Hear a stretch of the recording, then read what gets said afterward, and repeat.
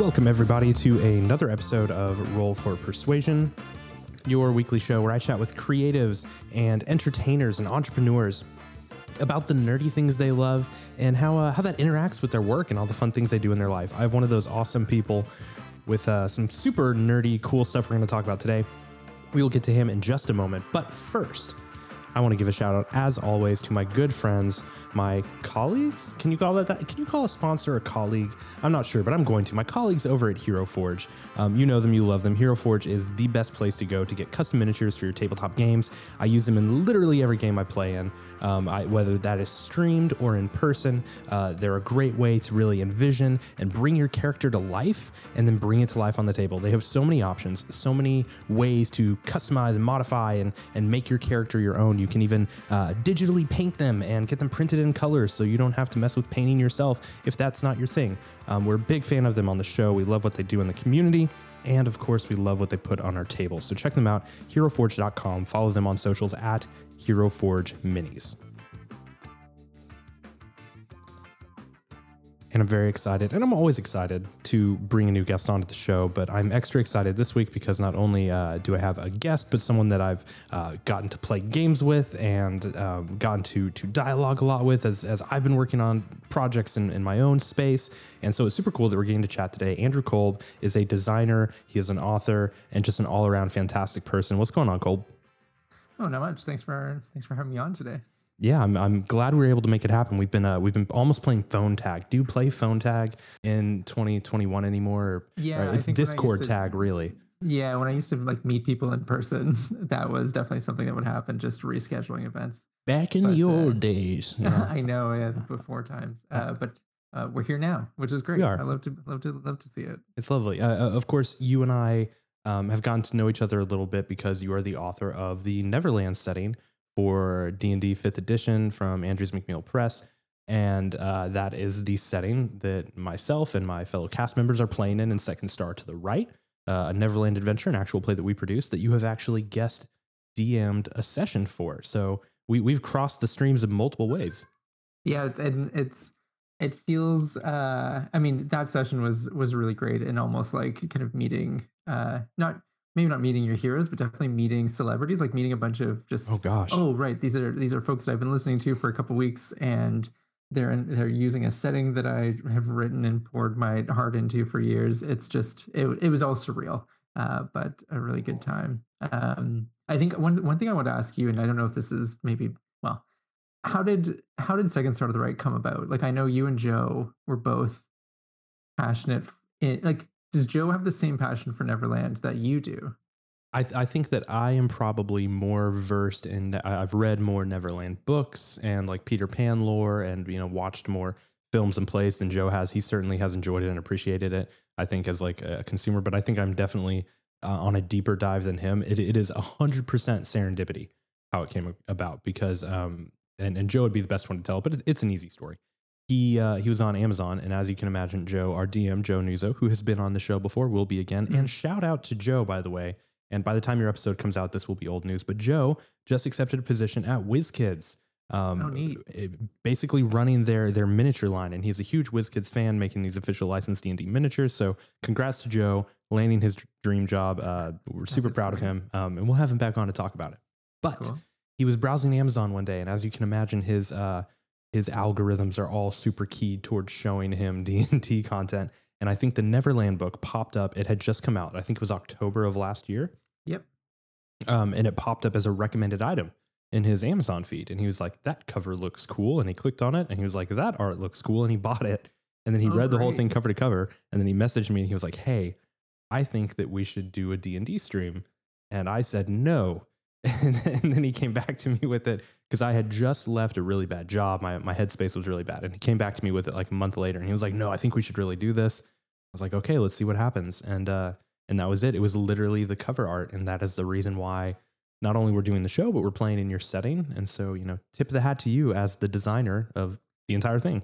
Oh, neat. And overwhelming that I guess I hadn't imagined that he would buy it just off of the premise and the cover. So very cool. Because I think there are a couple or enough reviews online or people who like will show some of the content and talk about it that I assume most folks have like really done a deep dive or really have decided, okay, I've done my research into I'm going to buy this book.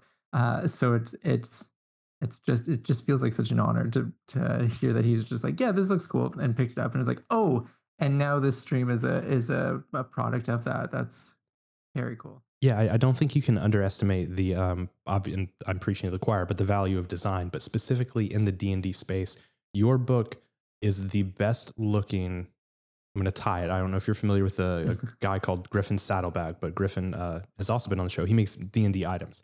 He published his first book of magic items last year. I would say his is equally as attractive as yours. You guys stand shoulder to shoulder above basically every other 5th edition third party supplement, and better than looking than quite a few of the actual, official D&D books, particularly on layout on the inside. So all that to say, for those of us who like to buy and consume third party content, when we see something that looks shiny and well done, we're used to seeing, quite frankly, kind of like poorly done or cheap art because people are doing this on the side and can't afford good art. You happen to be a fantastic artist. Right. So I think that really has set it apart. We've heard from multiple people who watched the show that they actually started watching the show because they had the campaign book, because they picked it up because it looked interesting or engaging, and now they watch the show. So we are not the only people who just said, that's pretty, we'll buy it. Oh, great. And I mean, I'm relatively new to this world, so I think I also am still fairly naive to, I don't want to say, well, the buying habits or just kind of like the community, which has just been really welcoming and really supportive, and just like it, that sounds very cool. I love the idea of just like, oh, this looks interesting, so I will absolutely buy it. I think that is just maybe something, or it's a part of the community that I have not seen in other, or in my other kind of like the other parts of the world that I work in. And much of the third-party content in the community tends to be digital. You tend to get it on DM's Guild or Drive Through RPG. Right. There's not a lot of printed hardcover stuff, and so when new books pop up in our ads or whatever, it's like, oh, and it's not a Kickstarter. You can actually just buy it and get it now. I think that catches people's eyes as well, because we're not used to having anything besides the official Wizard stuff, and certainly not in broader distribution like your book seems to be. So yeah, I think you inadvertently checked off a lot of boxes that people didn't know they were looking for. So oh, great. Congrats. I mean, I made the book that I wanted to have, which is, I mean, so, and before this, I have mostly been working in like children's publishing or picture books, which I love. But admittedly, when the book is done, I don't actively, like, I don't engage with it the same way that I do with admittedly Neverland. Like running my own game, it's just a different feeling to be like, oh, I did this and now I get to like regularly use it. So I'm glad that the physical copy is still something that's kind of valued, because I think for me, who, as much as I'm happy to kind of work or exist in a digital space, still prefer to like track everything by hand and have something in front of me, that I'm glad that I'm not in a minority. So very cool. Yeah, and especially when something is, not to spend the whole episode talking about how beautiful this book is, but when it is as well done, not just in your own art and layout, but the physical printing that your publishers did, it's just such a high quality, nice feeling thing to have. It looks beautiful on your shelf, and it's fun to flip through, and it's not the same as like scrolling through a PDF, right? It's fun to flip through and see the big, large scale art. And people go check the book out. We'll put links in the show notes, but the layout really is kind of, I feel like, unlike most books from Wizards where art is featured, either there might be like a full page graphic, but then they're kind of siloed in windows. You use the art as backdrops lots of times for the text. And so you get kind of this imagery that inundates the words while you're looking at it. And it's a really engaging experience as a reader. So yeah, great. Hooray for analog. Yeah. I mean, it's funny. I think a lot of the feedback I've gotten is kind of like, maybe not surprised, but definitely the sense that like one person doing everything is an outlier. And I hope that this can be kind of like the start of, or part of, a trend moving forward of more kind of like not single vision, but definitely kind of like an author driven project that is kind of like all encompassing of like this is my idea, and we're going to get it into onto bookshelves or into the stores for people to check out. Because I it sounds like what you're describing is just kind of like the ability or the opportunity that I have writing and illustrating and like the cartography that I'm like, oh, this is what I need on this page because this is like the whole thing, as opposed to, oh, my job is I'm going to describe this monster. Like I like the illustration can inform the writing and back and forth. Mm. And I don't know. Maybe that's something that could be really pursued by more publishers or by more people looking for more books like this. And that's definitely what I look for with in other people's books is I really like singular vision Mm. works of art or like writing. So I don't know if you have any recommendations, all ears, because again I'm like fairly new to this world, so Yeah. I would love to say I know more than I do, but I'm still kind of in the shallow end. There's a lot to discover for sure. We'll send over some recommendations. Oh, great. You touched on something that I thought was interesting because again, many creators, independent creators in the space, have a particular skill set, maybe two. Maybe they're a really great artist. Maybe they're a really great writer. Maybe they're great at layout or maps and some people might have overlap. They might have multiple skills. But at least from what I've seen, there are not too many people that are familiar with the publishing world, which is why a lot of people, I think, go the route of self-publishing through a platform like DriveThru or DM's Guild.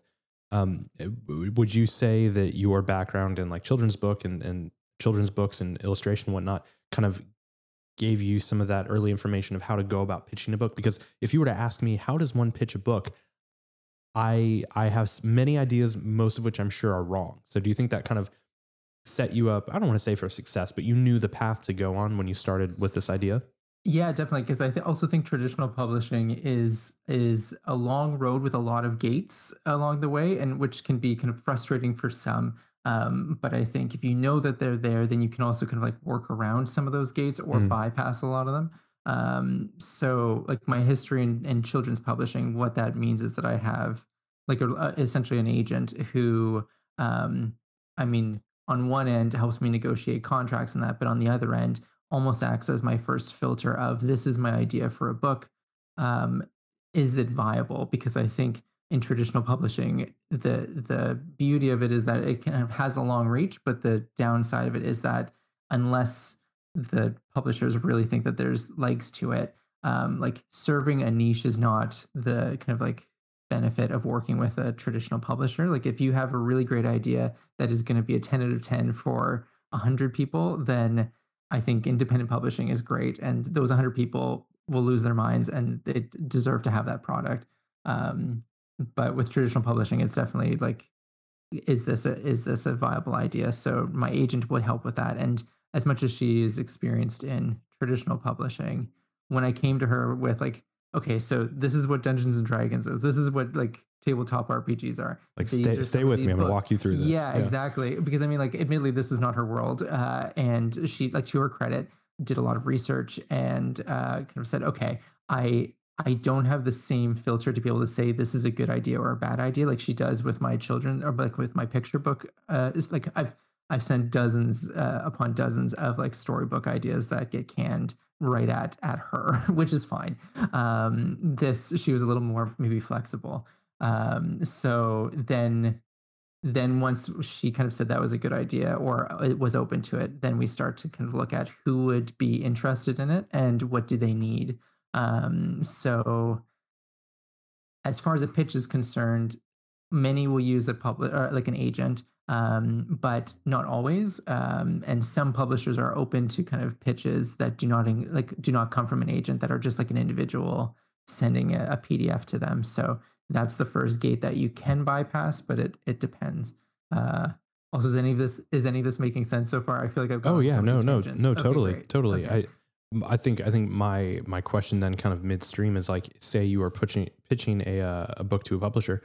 Do you have to have like, I think this would be many people's questions. Do you have to have the final product, or can you simply say, here's my idea, or here's my rough draft? Like, Oh yeah, great question. And also one that I get a lot for like picture books too. And it's still because they're essentially the same machines or like the same people looking at it. What they want is like a lot of the content, but not all of it, because on one hand they want to see, oh, do you have like a blueprint for the big picture? Mhm. But on the other hand, are you flexible enough that if we say, oh, this needs to be cut or we need to keep it within X number of pages, then are you willing to cut a chapter or or change something? And that's where having part of it done is more beneficial than actually having the whole thing done. So for like Neverland or for any of my book pitches, what I usually have is all of the text written. Although Neverland was a bit different because it's much longer than a picture book, but most of the text written and then sample pages of final artwork. So in the case of Neverland, I had a spread for how to use the island, like the kind of like here's how the hex kind of like part works in all the random tables. Here's a spread for the monsters. Here's a spread of just like the text explaining the island. And I think I had a spread of just like like essentially a spread from each chapter, and that was enough to give them an idea of like this is more or less what the book would look like. And at that point, it was a much smaller size because I wanted it to be, or I had originally imagined it to be kind of like handheld, more like a reference guide, easy for travel Okay. if you're running a game somewhere. But that had since changed. But again, that was kind of part of the dialogue. So um, yeah, so to your question, a pitch I would usually suggest like have a couple chapters written or maybe like half of it written, and that's just a Word doc, and then some sample art. Having a cover is a good kind of idea, or even a couple ideas for a cover design, but not crucial. But yeah, and then that becomes the first step in a kind of like a long stage of conversation about what is this and is it the right fit? For Neverland in particular, how long did it take you from your initial pitch to Andrews McMeel to publishing and available? What's that timeline like? I think I had worked on Neverland for I would say around 4 to 6 months before I had even pitched it because it was my first foray into like a setting book or something like this, and also just I mean, most of my children's book manuscripts are like 2 pages long and max out at under 500 words. So very different to I have multiple Word docs for each chapter. So yeah, I spent a lot of time writing a lot more than I needed to for the pitch, but it was also it was good because then it meant that I could then dig into the final artwork quicker once Andrews McMeel was on board. But 4 to 6 months for the original, for the like the pre work before the pitch, and then I think the pitch itself usually takes a month or two of just kind of like making sure everything's in line. And then I think it was about 8 months from okay, we're on board to deliver final files.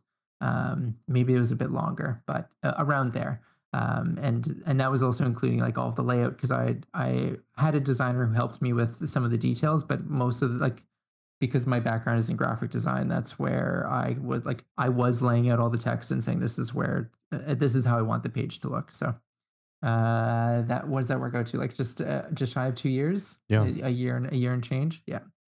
Wow. Like you said, multiple steps and certainly, endurance necessary as you go through all of that.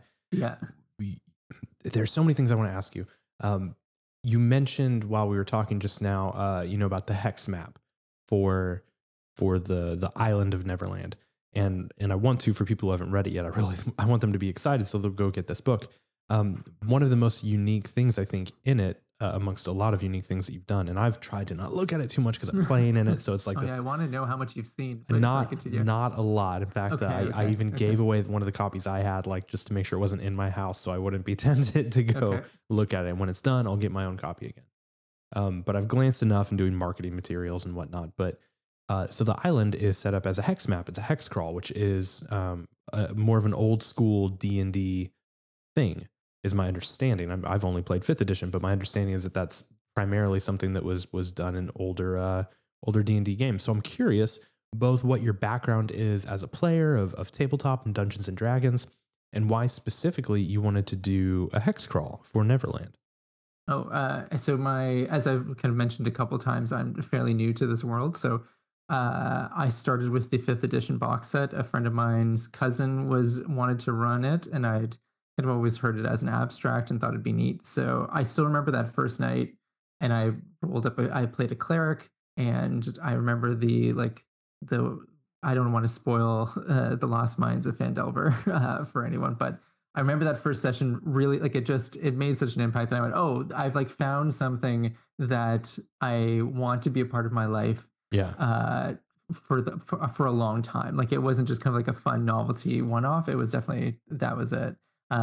So most of my gaming is in fifth edition or in that system. But as one who is passionate about a hobby, you kind of start to dig into kind of like the shadows and the corners and crevices of kind of like the history that led up to it.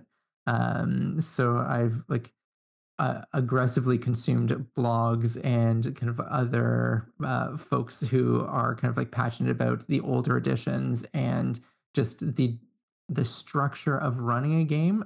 So I guess the other part is as much as I played through that campaign and we played through it's a fifth edition elements. The Elemental Evil. Yes, thank Yep. you. Yeah, so I was a player in that one as well.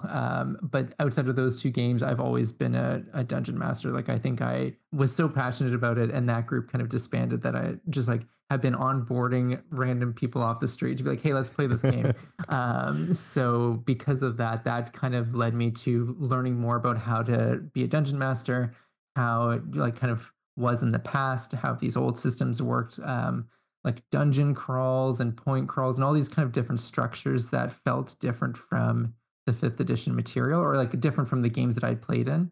That I just merged it all together and said, "Oh, this is a system like the kind of procedure of playing and running in a hex crawl is structured enough that it helps me as a dungeon master." So I think to why a hex crawl. I think part of it was that I think it's a cool system that obviously has kind of a history in the hobby. Oh yeah, I was going to say activity. No, it's the hobby. But also is it helps me kind of keep things organized. So I don't know, a long-winded way of just saying I like hex crawls and I want to see more of it in fifth edition. Like I know what's the fifth I think edition? Tomb of Annihilation. Yes. Yeah. Yeah. And in reading through that book just felt too overwhelming. Like I think it was like, oh, I understand what this is, but I can't run this. And that's not a slight against them. That's just me as Sure. an Yeah. inexperienced dungeon master, going, this is too much. So uh, hopefully my goal, as much as Neverland is like somewhat system neutral and I think assumes some experience with RPGs, is hopefully designed in a way that someone who hasn't run a lot of games can go, "Oh, I can use these pieces to make my own game," as opposed to this is the right way to run it. How would you say that a hex crawl or even specifically the one you made for Neverland, how does that differentiate in your mind from standard adventures people might be used to in edition or other TTRPGs, who haven't heard or even played a hex crawl before? I think, and so I will speak to this as like my experience playing in a fifth edition module compared to running a hex crawl. I think in fifth edition, I always had the kind of like looming feeling of, oh, this is the right thing to be doing. Like this is what the dungeon master has prepared, and I want to be on board with that. So I'm going to like they've laid down this track, so I'm going to deviate a few steps, but come back to it. Whereas I think both Neverland or I think hex crawls in general really nurture kind of like a more of like a sandbox style play of like, okay, you are in this spot on the top of a hill. You can go down the hill in any direction. You go north, south, east, west. Like where do you go? And the dungeon master hopefully is prepared enough that wherever direction they go, it's not always the same thing. It's going to be unique. So I don't, am I answering the question? Hex crawl is like exploration driven. So like the kind of like the pillars of D&D, like it's not maybe not as much about combat or social. It's definitely about the exploration of what are you going to find if you go north versus if you go south, and then how does that change your adventure? Um, Yeah. I mean, I know you and Second Star haven't gotten into the kind of hex crawl portion yet. Tomorrow. We're starting But yeah, that's tomorrow. right. Yeah. Very soon. Or I guess maybe by the time this has come By out, the it time this has comes out like a started. month ago. So, but like in hindsight, or looking at it as something that you've not yet experienced, what are you looking forward to in a hex crawl, or what is your understanding of it? So I'd heard the words before. I'm as deep as my like fantasy and nerdy background goes. I'm still fairly new to D&D. Okay. What it reminded me the most of when Joe kind of explained it to me, a little bit of old text adventures that old computer games used to have, because it would be very much that you're here, you're in the woods, do you go north, south, east, west, you see a tree, you can go up it. In that it felt like the exploration, or at least from how Joe's explained it, because we haven't done it yet, is a little more, it's less, you're not on secret rails. In a video game sometimes, Right. like sometimes a really good video game, you'll be playing and you look up and realize like, oh, the game wanted me to go this way. They designed the world and the elements to push me this way. I feel like this is my choice, but I'm actually just kind of following their design. It feels like the opposite of that. It feels like genuinely like, no, really open world, go where you want. What do you want to explore? So I'm excited about that. Like, it feels actually a little scary, honestly, like as a player, because I'm like, oh, you're used to knowing that, well, the wyvern is in the caves up north, and to defeat it, you'll need the sword that's down south, and you have a somewhat linear progression Right. to follow. And so it feels like we don't necessarily have that. So I'm like, what if we go to the wrong place? So it adds a cool amount of risk. Cool. Um, and already, just from some of the quick moves that we've done, our party in the game across the hexes, I'm already going, oh, I think we encountered something there that now I'm aware that we should go back and get, or now I know a little bit more about the world. I should go check out that creature that we ran into, because I think it had something we could harvest, make something cool. Oh And yeah. so I'm Okay. like, oh, I wonder if we go back, will we still encounter that? So it feels like the ability to retread space that we've covered already, Mm. um, is not just there, but could be beneficial, versus like checking a place off the list. You don't have to go to that village anymore, move on. I Right. could be Like wrong, it's but that's my no, vibe. no. That I mean, that sounds great, and much more succinct than what I'm trying to describe. Like I think, I the closest I can liken to it to, and you mentioned video games, is I feel like I've always loved the Legend of Zelda franchise, and I think what I love about a hex crawl is it really feels like the Breath of the Wild like game. Like it feels like, Mm-hmm. oh, you have these resources, and yes, there's the general stuff you're supposed to do, but how you get to between A and B is completely up to you and really player driven, as opposed to like you were just saying, those secret rails. Like I appreciate the thought and care that goes into that. But again, that's where me as a dungeon master am not as comfortable with, oh, if they go off the rails, then things go off the rails, as opposed to, oh, if there's no rails, then everyone's just on, this metaphor is getting mixed. Everyone's on dune buggies, just going wherever they want, and Yeah. everyone has a good time. And maybe you roll it, and that's what happens. But I like not having to worry about, is this encounter balanced? Are they being challenged enough? Because essentially it's up to the players. Like if they not make the wrong decision, but if you go into a place that's it's dangerous, then that's for you to find out. Just like in the real world, like if you are wandering into the woods and going, "Oh, are we going to get lost?" I mean, maybe, but like no one's holding your hand. You Yeah. gotta figure it out, and then that becomes the game. Right. So I'm hopeful that can kind of carry on, that kind of old tradition of just like, do you know what, you have to fight, you just have to decide, are you going to fight this dragon or are you not? Because it's I mean, it's there, but are you prepared? So Yeah. I'm into that. Do you run very many? I know you said you're relatively new to D&D, but have you run many games? I ran Fandelver for our group. That was like Oh, our neat. introduction to D&D. I was like, let's get the box set. I'll run it. Never done this before. Let's go. Cool. So I've done that, and I've run a few different like one shots. But I've only run, that's the only campaign I've run. Gotcha. And how do you, I mean, obviously now experiencing Joe's and other kind of dungeon masters, do you have a sense of what your approach is compared to others, or just like how you would describe your own approach? Yeah. So it's funny because we were kind of talking about this beforehand, and we talked about it a little bit on our Neverland episode that you did with us. But my approach to a lot of things is very much wing it. Cool. But in a prepare well, so that you have the resources at hand to make things up and trust yourself enough to, be able to build characters in a world on the fly.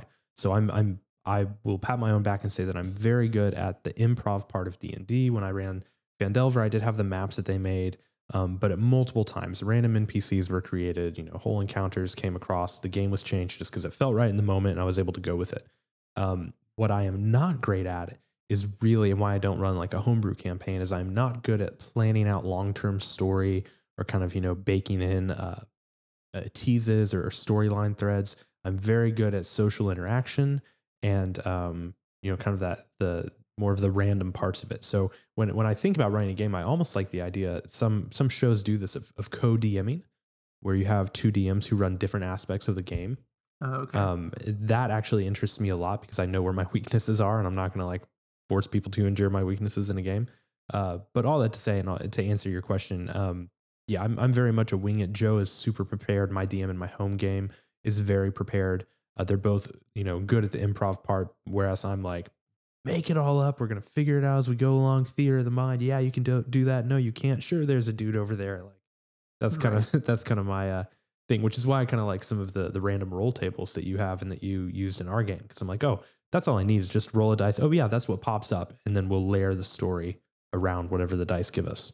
Right. And I find that tends to nurture more collaborative storytelling then too. Like I find if I have too much script, then again, if I step too far off of it, then I really get lost. Whereas if I go, I'm just going to react. I mean, like I'm definitely not an improviser, but I think I've consumed enough improvisation to go, oh, I understand that you can't have everything planned out because one step off of that and it's all downhill. So I appreciate the kind of like I'm in this and I'm going to wait to see what the players do and then responding to that. Yeah, I know that it sounds like Joe runs a very different game, but I really like the kind of just finding out what's going to happen. Like in my regular games that I run in Neverland, I like that in multiple games, everyone has done things differently, and Mhm. like they will talk about, and also because a couple of my players watched the session that I ran for Second Star and have since like gone back and caught up, and they're like, "Oh, I know things now because of like some overlap in our world, but they're doing completely different things, and Mhm. the spiders are very like all these things that like kind of deviate because everyone kind of makes their own Neverland, but there's Right. still kind of those core themes that it's really fun to hear uh, a similar but different approach to DMing. That's cool. Yeah. And that's what's fun about it, especially, when you've literally written your own book, is that people will go and make it their own and people will interpret your work and fit it into their own style. Not to gas Joe up too much, but one of the things I very much appreciate about Joe as a DM, and that makes sense when you know that Joe DMs professionally. So he runs games for corporations and groups as like team building and stuff like that. And one of the things that comes out of that is that he has to run within a time frame. So he has to be really good at thinking ahead and going, how can I fit all of this into 2 hours? Which then when you're doing a stream game where you really want to keep it under 2 hours so that people will continue to download your podcast and not feel like they're giving up half of their life, means that he is really good at kind of narratively providing some narrative rails, as far as moving people forward so we don't ever feel like there's downtime or lag time. And not a lot of DMs have that innate sense of when to kind of like, okay, and here, and let me kind of like, let me take the steering wheel a little bit and drive you here. And now you keep going. And now I'm going to drive you here. It's a really good trade-off. So props to Joe for doing that. I think it works really well for our show. And it's fun to play in your world doing that.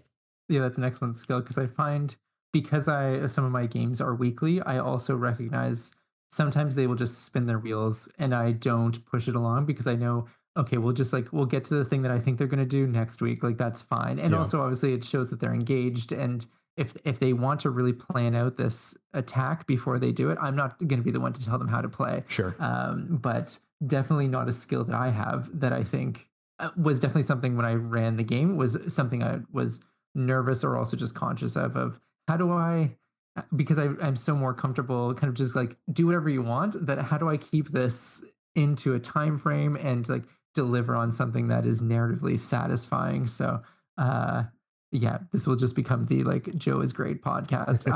I'm very impressed every time, and I think with streaming DMs in general, at the ability to kind of like deliver on that well, not weekly, but like consistently. Sure. I love it. Yeah, it's definitely a skill. At what point you mentioned that way back when we started talking that you basically wrote the book that you wanted to see or that you wanted to have to use. When did the idea come to you? Was it something that you were wanting to do for your home game already, and then you decided to kind of formalize it, or was the idea of it as a book that really came first? What was the genesis of Neverland as a project? I think I had, because I'd run so many games for friends and family and kind of like introductory stuff, I'd done a lot of research or kind of spent a lot of time looking for good introductory adventures. And I think it was in this really discovered where my skills and weaknesses were as the DM. But it also never quite clicked. Like I think what I recognized was unless folks were already really into sword and sorcery or like had read like unless they were kind of probably already aware of what D&D was, it was a harder on board. So I think where Neverland came from was using or kind of like looking at hex crawls and finding, yes, I understand what this is and this is how I would tweak it slightly, and then finding a property like I've kind of always had a passion for kind of like the old, like I guess they're all now public domain, but like the old kind of like children's classics. That Neverland was always one that I thought would be a good fit for an adventure setting. So I also felt that it would be a good way to get people into it of like, well, if you don't know this, but you do know this, then at least maybe there's something to kind of grab onto and go from there. So that was essentially kind of like the idea, and also the pitch was okay. I mean, there are lots of supplemental or third party settings, and admittedly there are others that explore Neverland, but I think that uh, mixing Neverland with the hex crawl kind of put those two things together for me in a way that I'm like, oh, I can run this. I know Neverland. I know how to run a hex crawl. I can do this. And then that is where I just like, when you kind of click with something and just start writing furiously, it was just going, oh yes, and then this becomes this, and then it just not all falls into place. It was still lots of work, but it was just that upfront hurdle was a very easy one to jump. And then just got easier with time. And obviously it becomes like, oh, I think this will be like a small thing that I'll put on the DM's Guild to, oh, I've written thousands of words and I've never done this before. What do I do? I'm going to keep going, I guess. And then just keep layering on layers of ideas and just kind of making it as much as I can. So, uh, yeah, that's kind of where it all came from. Just really running games for folks who are not into D&D, I guess. Well, and it's funny because half of our cast on Second Star, myself and Emily, and then Joe, all super familiar. Emily and I are kind of Peter Pan super fans, if you will. And then the other half of our cast, Desiree and Bree and Michael, have never seen the Disney Peter Pan, have never consumed any Peter Pan content. So they're kind of almost the opposite of what you were kind of initially bringing this forward. It's like, oh, you're familiar with Peter Pan? Now come play D&D. They're like, we know D&D and we've never heard of Neverland. So it's interesting to see them explore this world that to me, I'm like, oh yeah, no, of course, that's how this works. Like, oh yeah, you don't know. Okay, cool. Oh, cool. Yeah. And how are you finding that in the game, like as far as that kind of clear divide? Because I guess it's a 50-50 split. So do you notice a difference as far as role playing your characters? Like, does any of that real life kind of knowledge or lack of knowledge spill into the characters? A little bit, I would say, like for me, because again, because we go every other week and we're on our 5th episode this week. And a lot of it, the first episode, we weren't even in Neverland. So we've had kind of a lot of build up. So we haven't encountered a lot of maybe like the core conceits or characters necessarily. Right, okay. And you've introduced some things that aren't necessarily in, like the mainstream Peter Pan, as far as like some of the Fae Court and Queen Mab and things like that I am familiar with from other fairy tale things. Right. But, there are things like, oh, here's a mermaid cave and we hear a mermaid singing. I'm like, I don't want to explore that. But my character maybe is interested differently. So there are some things I'm starting to see pop up around the fairies and maybe some creatures on the island. and particularly the layout when we look at the hex scroll, I'm like, I know what all of these are. Oh, neat. So Okay, I'm yeah. not going to influence. I'm not going to say we should go to Mermaid Cove or we should go, to the pirate ship necessarily, because I know we might run into blah blah blah. Right. So yeah, I do have to put my own like fandom on the back seat, so I don't like just drive us because I want to go find Captain Hook or something. Oh, great.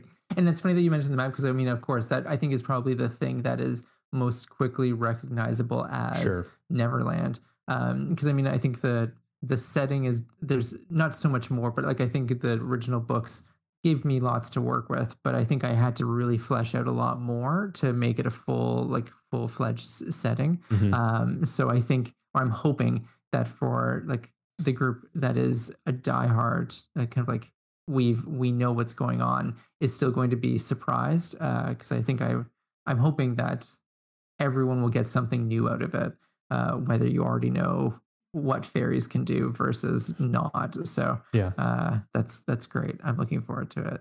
You kind of you're saying that you're new to like the D&D world or community or whatever. You kind of jumped in, feet first, full on, because not only were you like, all right, I'm going to make a setting, I'm going to write it and illustrate it.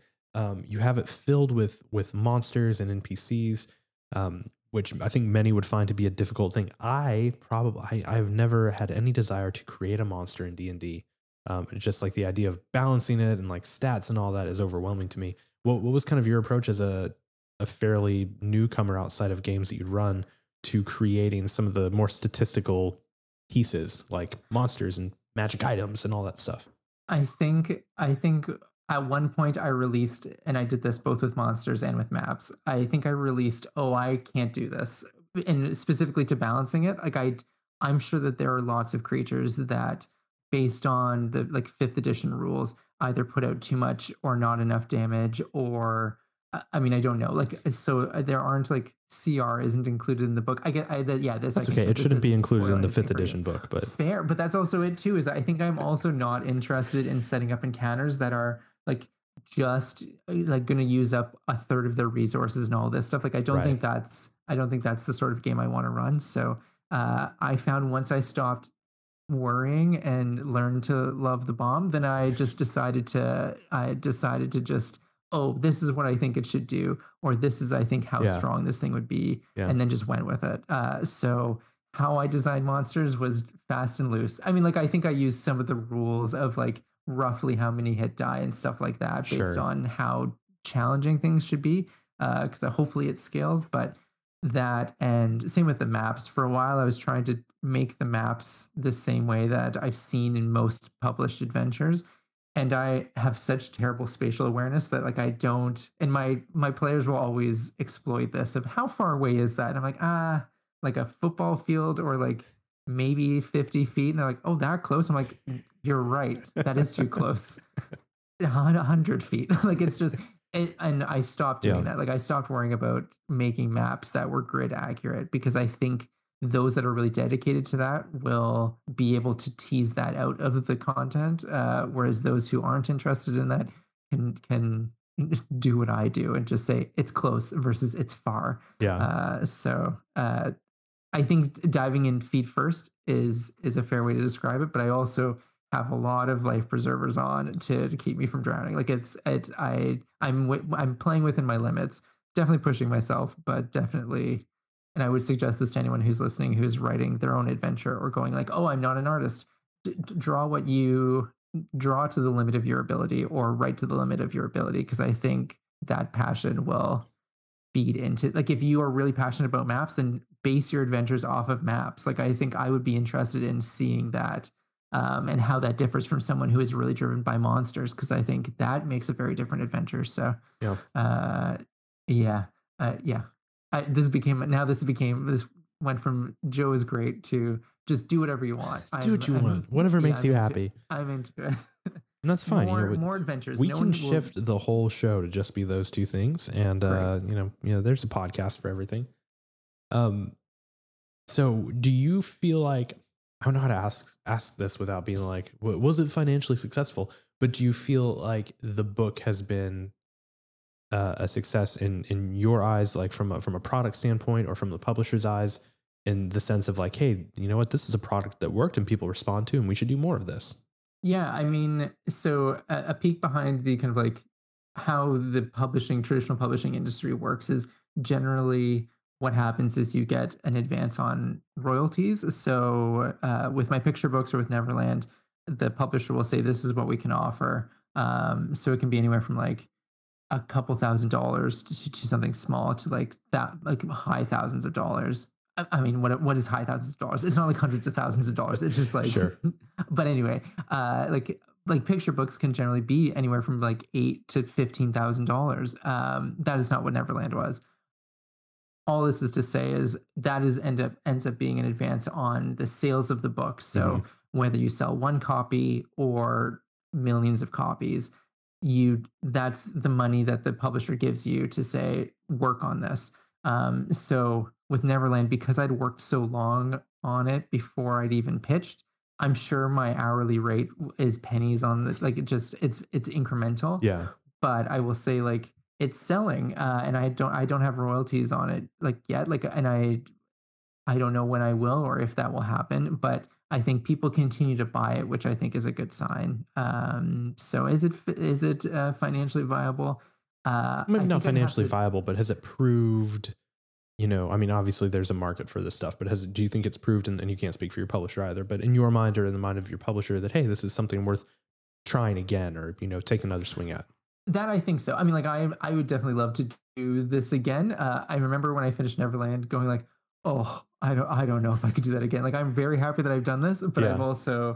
I've illustrated 100 monsters, and just like thinking about how picture books are like 32 pages and just so much more manageable. But I would absolutely do it again. And I think the response has generally been positive. That I'm hopeful that the publisher would be interested in future projects. And I think in general, I think the hobby has built enough that it's not a flash in the pan, that I Hmm. think other publishers are probably looking to this as a viable option. Like you maybe have a very small gaming department, but in the same way that publishers will have a children's section and a nonfiction and like I think that will start to kind of build in a way that it we haven't seen in the last couple of years.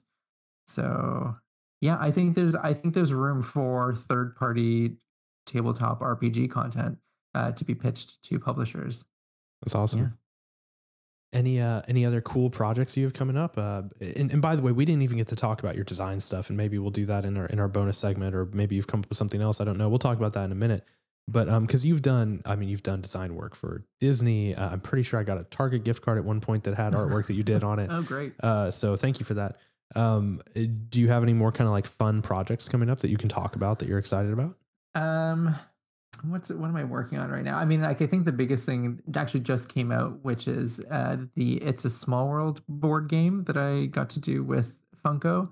One of my favorite rides as a child and Yeah. also as an adult growing up, and obviously taking a different meaning. Like I think the artistry of it is something I really connect with now. So getting to make the board game for that attraction was a dream. So I think that's available in a bunch of places now. We'll see, but that's been released. So that's I think what's most recently top of mind. Yeah, I'll find a link and put it in the show notes, because I Oh, remember great. when you tweeted about it, and it just looked so fun, and that was one of my favorite rides as a kid as well.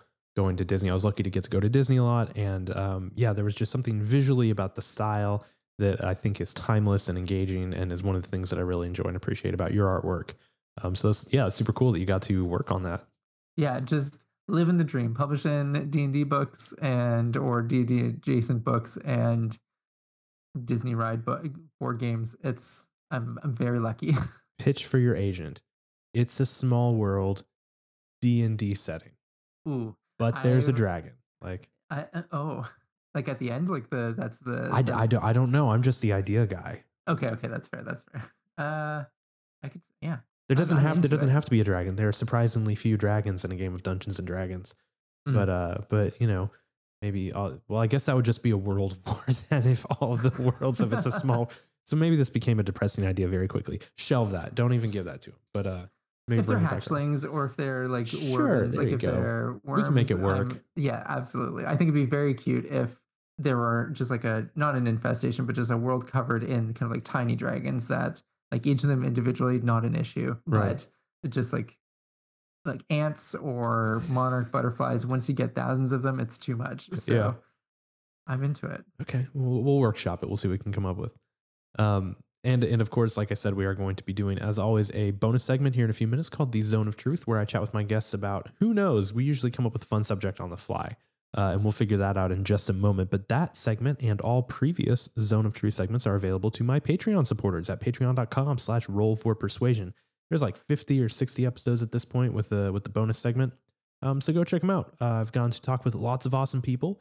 Deborah Ann Wohl, who you would have heard a couple weeks ago, taught me all about historic hand stitching for like historic clothing. And it was genuinely fascinating. And that's the kind of stuff that I love getting to learn and chat about. So if you want to hear random cool stuff that people are into, the Zone of Truth is for you. So go to patreon.com/roll4persuasion to check it out. Kolb, have you thought, like, what do we didn't talk about design, so that's the safe bet, but have you thought of anything else that you would like to chat about here? Oh, I could talk your ear off about I was going to say ultimate frisbee, which is a hobby that I really missed and have missed in the time Yes. of like social distancing. But alternatively, we could also talk about a comic series that I really love called Delicious in Dungeon, which is a mixture of dungeon delving and culinary skills of just like cooking the monsters that you fight in the dungeon. So if you want, we can roll for it, or we can determine how we decide which one kind of in that segment. That sounds very much like a callback to Breath of the Wild. Oh yes, yeah. Maybe we'll find a way to do both, because I deeply love Ultimate Frisbee and have not been able to play it essentially since college, which at this point is longer ago than I care to admit. So that's it, guys. We'll talk about either and or Ultimate Frisbee or what was it? Delicious in Dungeon, which I'm looking up right now and looks very interesting. Maybe we'll do both. You can find out if you support the show. Patreon.com/roll4persuasion. But Kolb, it's been super fun having you on. Where can people find you if they want to check out your work or what you're doing? Sure. So my name is Andrew Kolb, which is spelled KOLB, like Bravo. This is how I tell people on the phone when I'm trying to, I don't know, figure out my banking. But so my social media is Kolb is neat, because I like to think I'm a pretty cool guy, but also very tidy. So that's it. I think you can maybe speak to that with seeing my Dungeon Master notes. Very organized. It was a spreadsheet, I think. Yeah. Yeah, it is, and always will be. So Kolb is neat everywhere. My website, social media. Feel free to chat with me about any of these topics today. Well, we will drop links in the show notes so you can check them out. You can see all the awesome artwork. You can go check out that It's a Small World game. And of course, the Neverland book, which if you are not sold on, well, guess what? You can go to secondstar.show and check out what I consider to be the premier Neverland streaming game available in the world right now. If you want to see me and some of my friends play in Andrew's fantastic world, or get a copy of your own from from whatever bookstore you happen to be at. It's certainly available on Amazon. Again, links in the show notes. It's a beautiful setting. I'm excited to see what you do next. And thank you so much for joining today. Thank you for having me. And I can also speak to the show is fantastic. I know there's some heavy bias in there, but even without that, it's wonderful. Well, thank you. That's very kind of you. I hope that all of you will join at some time and listen in there. But until next time, guys, enjoy your games.